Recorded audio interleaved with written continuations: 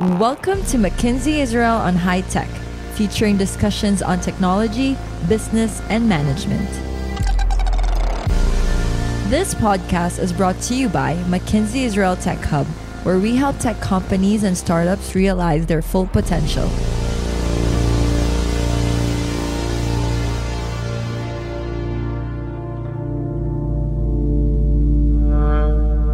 Hi everyone, I'm Peleg Decalo, a consultant in McKinsey Israel and the host of this podcast, McKinsey Israel on High Tech. In today's episode, we will learn about one of the core industries that fuels Israel's high-tech sector, the semiconductor industry. The semicon industry is responsible for $450 billion in direct annual revenues, which is roughly 10% higher than Israel's entire GDP. This number still pales in comparison to the real value that this industry generates for the global economy, as semiconductors are the backbone of digitization. This is the main reason for the concern around the significant shortage in the supply of chips across various end markets, ranging from automotive to smartphones. For the sake of illustration, let's take an example of an automotive company that has been unable to purchase one wafer with chips on it that it needs in order to assemble cars. The inability to purchase this one wafer can be seen as $5,000 to $10,000 loss in semiconductor sales, but could translate into roughly $1.7 million and more in car sales. So the value loss multiples here are in the hundreds. To discuss the ongoing demand and supply imbalance in the semiconductor industry and understand how Israeli startups could capture a piece of the semicon value pool, we couldn't have asked for more appropriate guests on this topic. Yaniv Galti, the Vice President of Intel and the General Manager of Intel Israel, and Dr. Andre Burkachki, who is a McKinsey senior partner based in Germany and leads McKinsey's global semiconductor practice. Now please sit back, relax, and enjoy the episode. Andre, Yaniv, it's a pleasure having you both today. I'm delighted and excited to have you both. And why won't we start from a quick introduction? Yaniv, please introduce yourself and describe Intel in one sentence. I have one job is I'm the Intel Israel GM, and I also have a global job in the field of 5G. And Intel, in a sentence, we all live in a digital economy, and we build the building blocks for that. Andre, your turn. Introduce yourself and tell us what got you into semiconductors. Yeah, so my name is Andre Burkachki. I'm a senior partner at McKinsey. I lead global our semiconductor sector. And what got me into semiconductors, well, I always have been a technology geek, and I like speed of innovation. And what could be then better as an industry than semiconductors, where you can really see innovation cycles in your lifetime, and not one of them, but many of them happening. Thank you, Andre. To help us dive into the complex topic of semiconductors, could you get us started by quickly walking us through the value chain of the semiconductor industry? It actually, in many, many cases, more than 90% of the cases, starts with sand. And with sand, what you can do is you can basically have your kids play with it and construct castles, or you can basically take it through an advanced manufacturing process and grow crystals out of it, which then basically are then the foundation for what is called a wafer. So a round, shiny thing made out of silicon, where you can then build in the structures of your semiconductor device. So the first type are companies that actually do these silicon wafers. Then that wafer needs to get transferred into a chip. And for that, you need design capability. Somebody needs to design how the logic of the chip looks like, how the structures look like. So there are companies that do the design of it. Then there are companies that take that design and translate it onto the wafer to start what is called front-end manufacturing, putting the structures of these chips in place. It's a very complex manufacturing process. We see several hundreds of steps being done there. Then the next step is of this round, typically 300 millimeter wafer, cut out the individual chips. The so-called back-end processing process, put the very typical wiring next to it, so-called wire bonding. So this is the feet of the chips, so-called, that you see once you have it ready in your hands. And often enough, there is a shell put around it, which is this black substrate that encloses it and protects it. And this is then basically the so-called back-end manufacturing, assembly, and testing, where basically the final test is done. And then the chip is then delivered to the next value chain step, which are then typically the electronics players that put it on top of a printed circuit board, add additional chips. And out of that, we get to a system that, for example, then helps your fridge to operate, that helps your car to move. It's basically then what we, as a end customer, realize as being a semiconductor device. Thank you, Andre, for this helpful context. Now, Yaniv, where does Intel come to play along that just described value chain? There are companies who are the manufacturers themselves. We normally call them fabs. That's the name for the fabrication manufacturing plant. Many companies design the logic and then deliver that file to the fab to manufacture. Those companies are normally called fabless. And then there are a few companies who are called IDM. IDM stands for Integrated Device Manufacturer, meaning companies that both design the technology and the silicon and manufacture it. And that's what we do. We basically hold a major portion of the value chain from the fabs themselves through all the process that Andre explained, including the testing and manufacturing. And we basically deliver the final goods to our partners or channels to then be put into PCs, 5G base stations, cloud servers, or you name it. So you're designing the technology and you manufacture according to that design. Today, we manufacture the vast majority of our products in-house. So we not only design them, meaning design the technology, design the product, but also manufacture them. That's what makes us an IDM. And there's a portion of our products which are manufactured externally. In that case, we play as a fabless company with other fabs. Okay, so this is where you play in the value chain today. Where else do you plan to play in the future? One of the changes we have announced is that in addition to us continuing to be an IDM, meaning we're going to manufacture our own design, we're also going to open our fabs to other companies and let them manufacture their solutions, their products on our process. And they have the option to choose using whatever of the menu of technologies we offer, from all of it to none, and still manufacture within Intel's fabs. Mm-hmm. Which is something that does not exist today in Intel. It doesn't exist today, correct. We never really opened our fabs to others. Now that we have a better view of the semiconductor value chain and Intel's unique position in it, let's talk about the ongoing global chip shortage that everyone seems to be talking about. Andre, what caused the shortage? Where do we stand now? And is there a prospect for recovery for when we'll get out of it? So first of all, I think one needs to understand that the semiconductor industry itself has been for a very long time, actually for almost all of its history, a very volatile industry when it comes to supply-demand matches. And this is what typically led to the so-called cycles, right? Where there was too low capacity, then you had a too high capacity with the prices were floating around. Now, what has changed in the last decade is that the industry itself has become more stable. It has grown over critical mass. There has been certain consolidation in the industry. And with that demand-supply match was matching on an industry level much better than previously. And with that, we had already an industry which has very high utilization of its assets, which were planned well in respondence to the demand. And then came the COVID situation in 2020. And what we have observed is digitalization on steroids.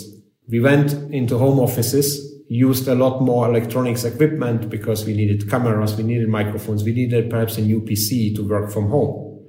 The internet traffic has increased by 40% in that period. We were consuming much more digital content that needed a new backbone for the internet, new gateways, new routers, all this equipment used to it. And still, we are big consumers of smartphones, tablets, and so on. So that trend continued.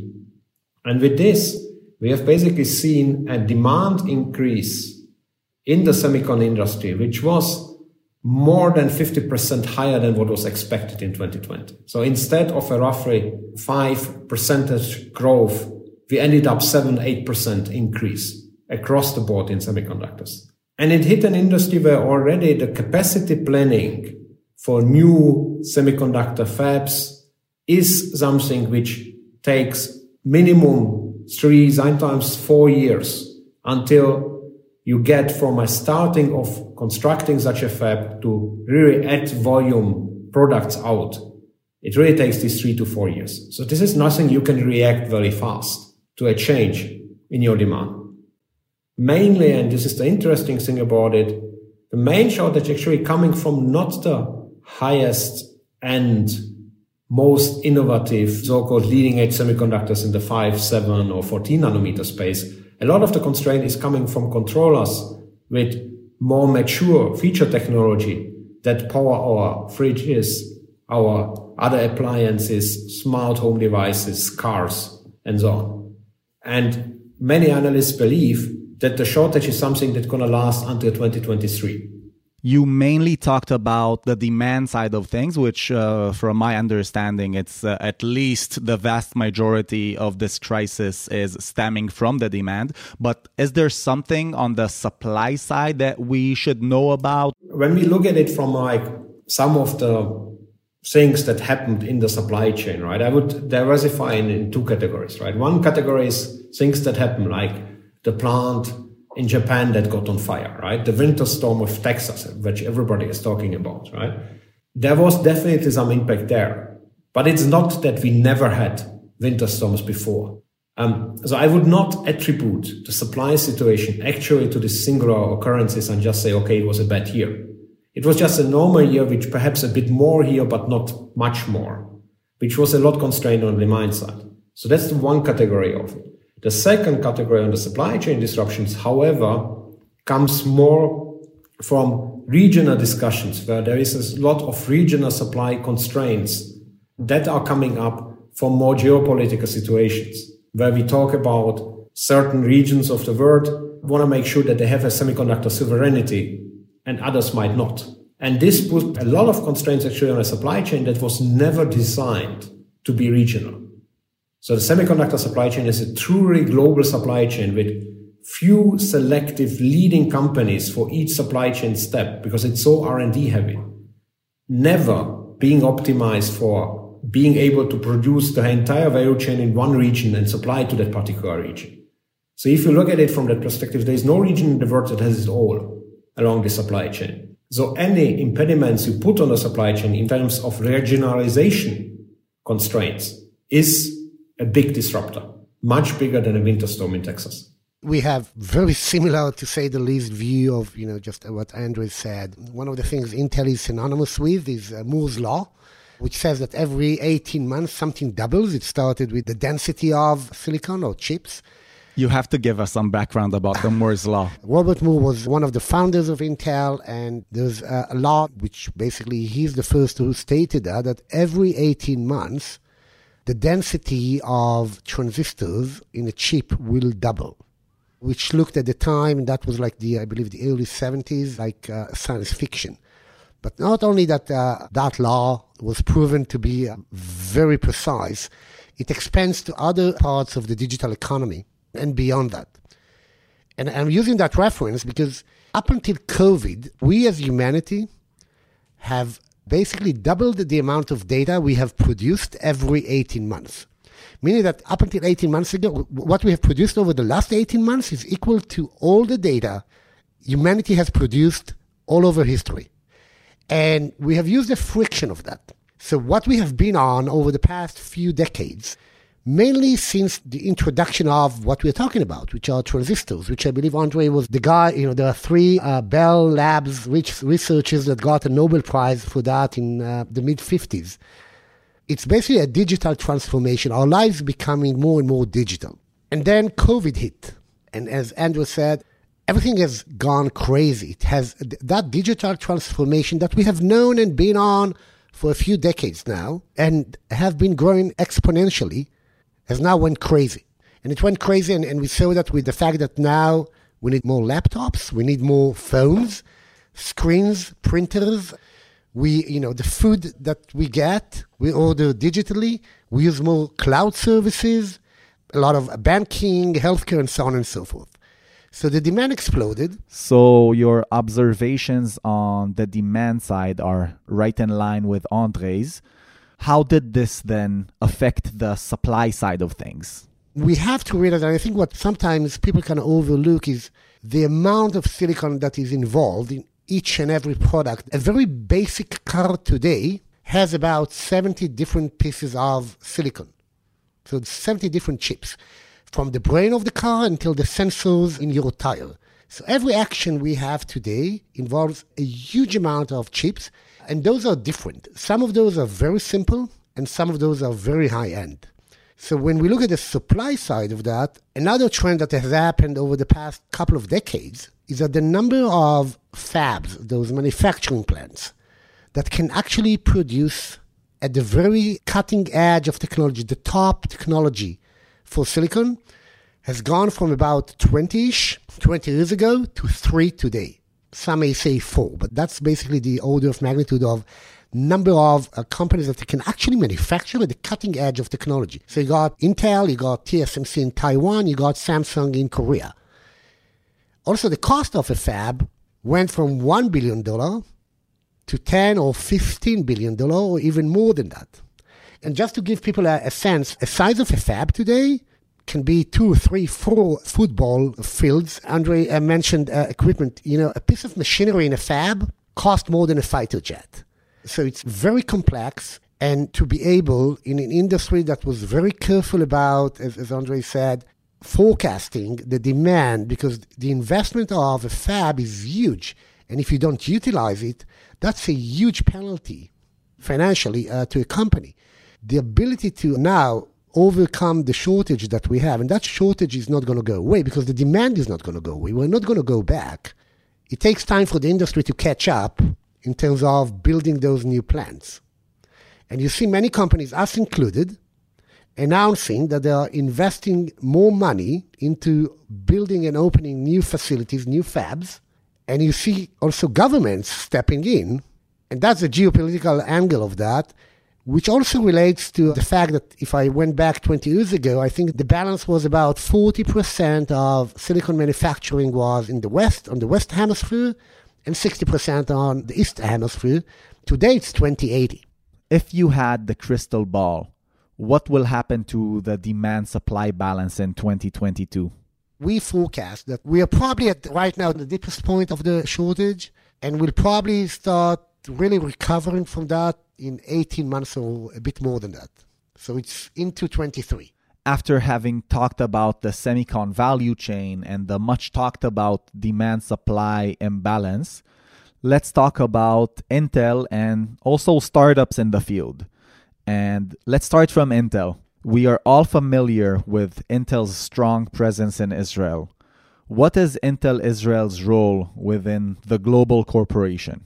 Maybe I'll start with a kind of short version of our ID. So Intel in Israel started in 1974. So we are one of the first MNCs, the multinationals, that opened up a research center in Israel at the time. And from 5 people in 1974, we grew to about 14,000 people right now in Intel in Israel. In many ways, Intel Israel is a microcosm of the bigger Intel. We have 5 areas of focus or pillars of activities. The first one is compute. So we are focusing on developing everything from the core technology of compute, which we call Intel architecture, so IA. So a lot of that is developed here in Israel. Then we use that together with other solutions and put those into a CPU. But the CPU is much more than just a computer device. It has interconnects, it has communication capabilities, it has storage inside, some cases graphics. All of that is put into a package and you start adding the software layers on top of that. So we do all of that. Then the second pillar is around communications. So it's things like Wi-Fi, Bluetooth, Ethernet, Thunderbolt. A lot of those are centered here in Israel.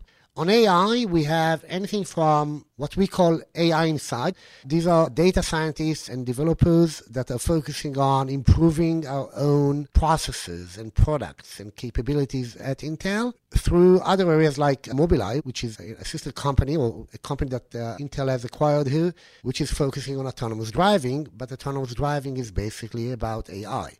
And of course, Habana, which is another Israeli company that we acquired lately, which is building AI chips. So these are training and inference chips, which are capable of using or applying AI capabilities in silicon and being put to play in data centers. And the last part on the design side is cybersecurity. That's where we use both software and hardware solutions in order to make our products more secured. And our fifth pillar or part of the strategy is our manufacturing. And that's where in our center in Kiryat Gat, we manufacture today in kind of the latest technology of Intel, products that either were developed here or developed elsewhere at Intel. Just to color it a bit with the financial data, we, in 2020, overall contribution here to the local economy was of $8 billion, which stands for 2 points of the local GDP. So our presence here is quite big, but we are definitely not alone. With contributing 2% of the GDP, you definitely have significant influence in continuing to shape Israel as a major innovation hub. From your perspective, Yaniv, what is it that makes Israel a leading innovator in high tech? What is our secret sauce? I think it's about the balance. As long as we keep a healthy balance, which I think we do, between multinationals or big companies, because some of those multinationals are headquarters also in Israel. But as long as you keep a healthy balance between multinationals and startups, each has a different way of driving innovation, with the different focus areas on what innovation is about and a different kind of endpoint. But what's common, and that's, I think, one of the key characteristics of the ecosystem we have, I hope not many are going to argue with me, it's not about IQ. Because average IQ is average IQ, and it's the same every place you go. I think we have more than a good education system, but more than that, it's a culture. And a culture that cultivates innovation in different ways, shapes, and forms that you then take into play, whether it's a big company or a small company, whether it's a company in the field of silicon or software or in services. That's the uniqueness of the ecosystem we have here. Mm-hmm. So you see it mainly as if we put a big umbrella on it, then it's talent. It's definitely the talent. And the fact that we have this mixture I mentioned before takes people with knowledge, spirit, and culture, as we said, the talent, and enable them to learn the processes, the how to do things best, plus them inserting their own secret sauce into that, and basically creating a very talked culture. What a good global company does is it kind of finds the sweet spot in combining the local culture with the company culture to make the best out of it. Yeah. And you basically predicted my next question, because we are in the startup nation. So let's talk a little bit about the relationships between enterprises like Intel and startups that, as you said, bring innovations in different verticals and different shapes and forms. What do you see, Yaniv, as the different ways in which enterprises like Intel can benefit startups and create further value for the market as a whole? There are multiple layers of that.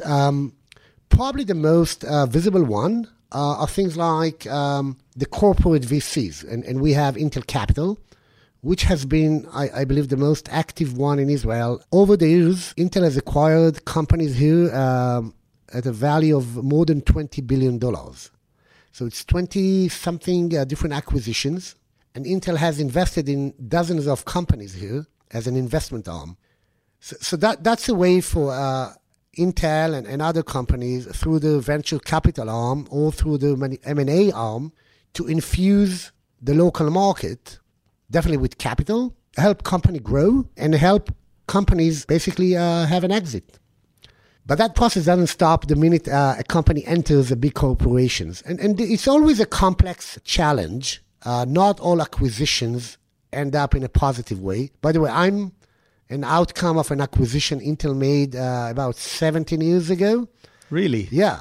And Tell us about that. I was part of a small Israeli company was named Envara. We were doing Wi-Fi, and Intel acquired us because of our underlying technology, which was OFDMA, which we used for Wi-Fi, in order to go at a new technology at the time that was named WiMAX, which doesn't exist much today, but it's like a close cousin of LTE or 4G. The fact that you had many people started in startups, then went through the schools of how you build solutions in scale. And that view of at scale is so critical for you to actually grow companies beyond a certain stage of startups and actually become companies that can deliver solutions, either B2B or B2C or whatever that is, but grow into companies that actually deliver them and not just focus on technology. A lot of that, the ability of the local market to grow, went through the fact that many of the entrepreneurs had a certain period of time spent within companies that have known how to do it from before, which are normally the bigger companies. So that's one angle. The other angle is, for example, we have a growth program where it's like an accelerator. We call it Intel Ignite. We're going to start now the fifth round, the fifth batch. Every time we get like 10 companies out of about 200 that apply. And we're looking for those companies that can do a few things for them and for us.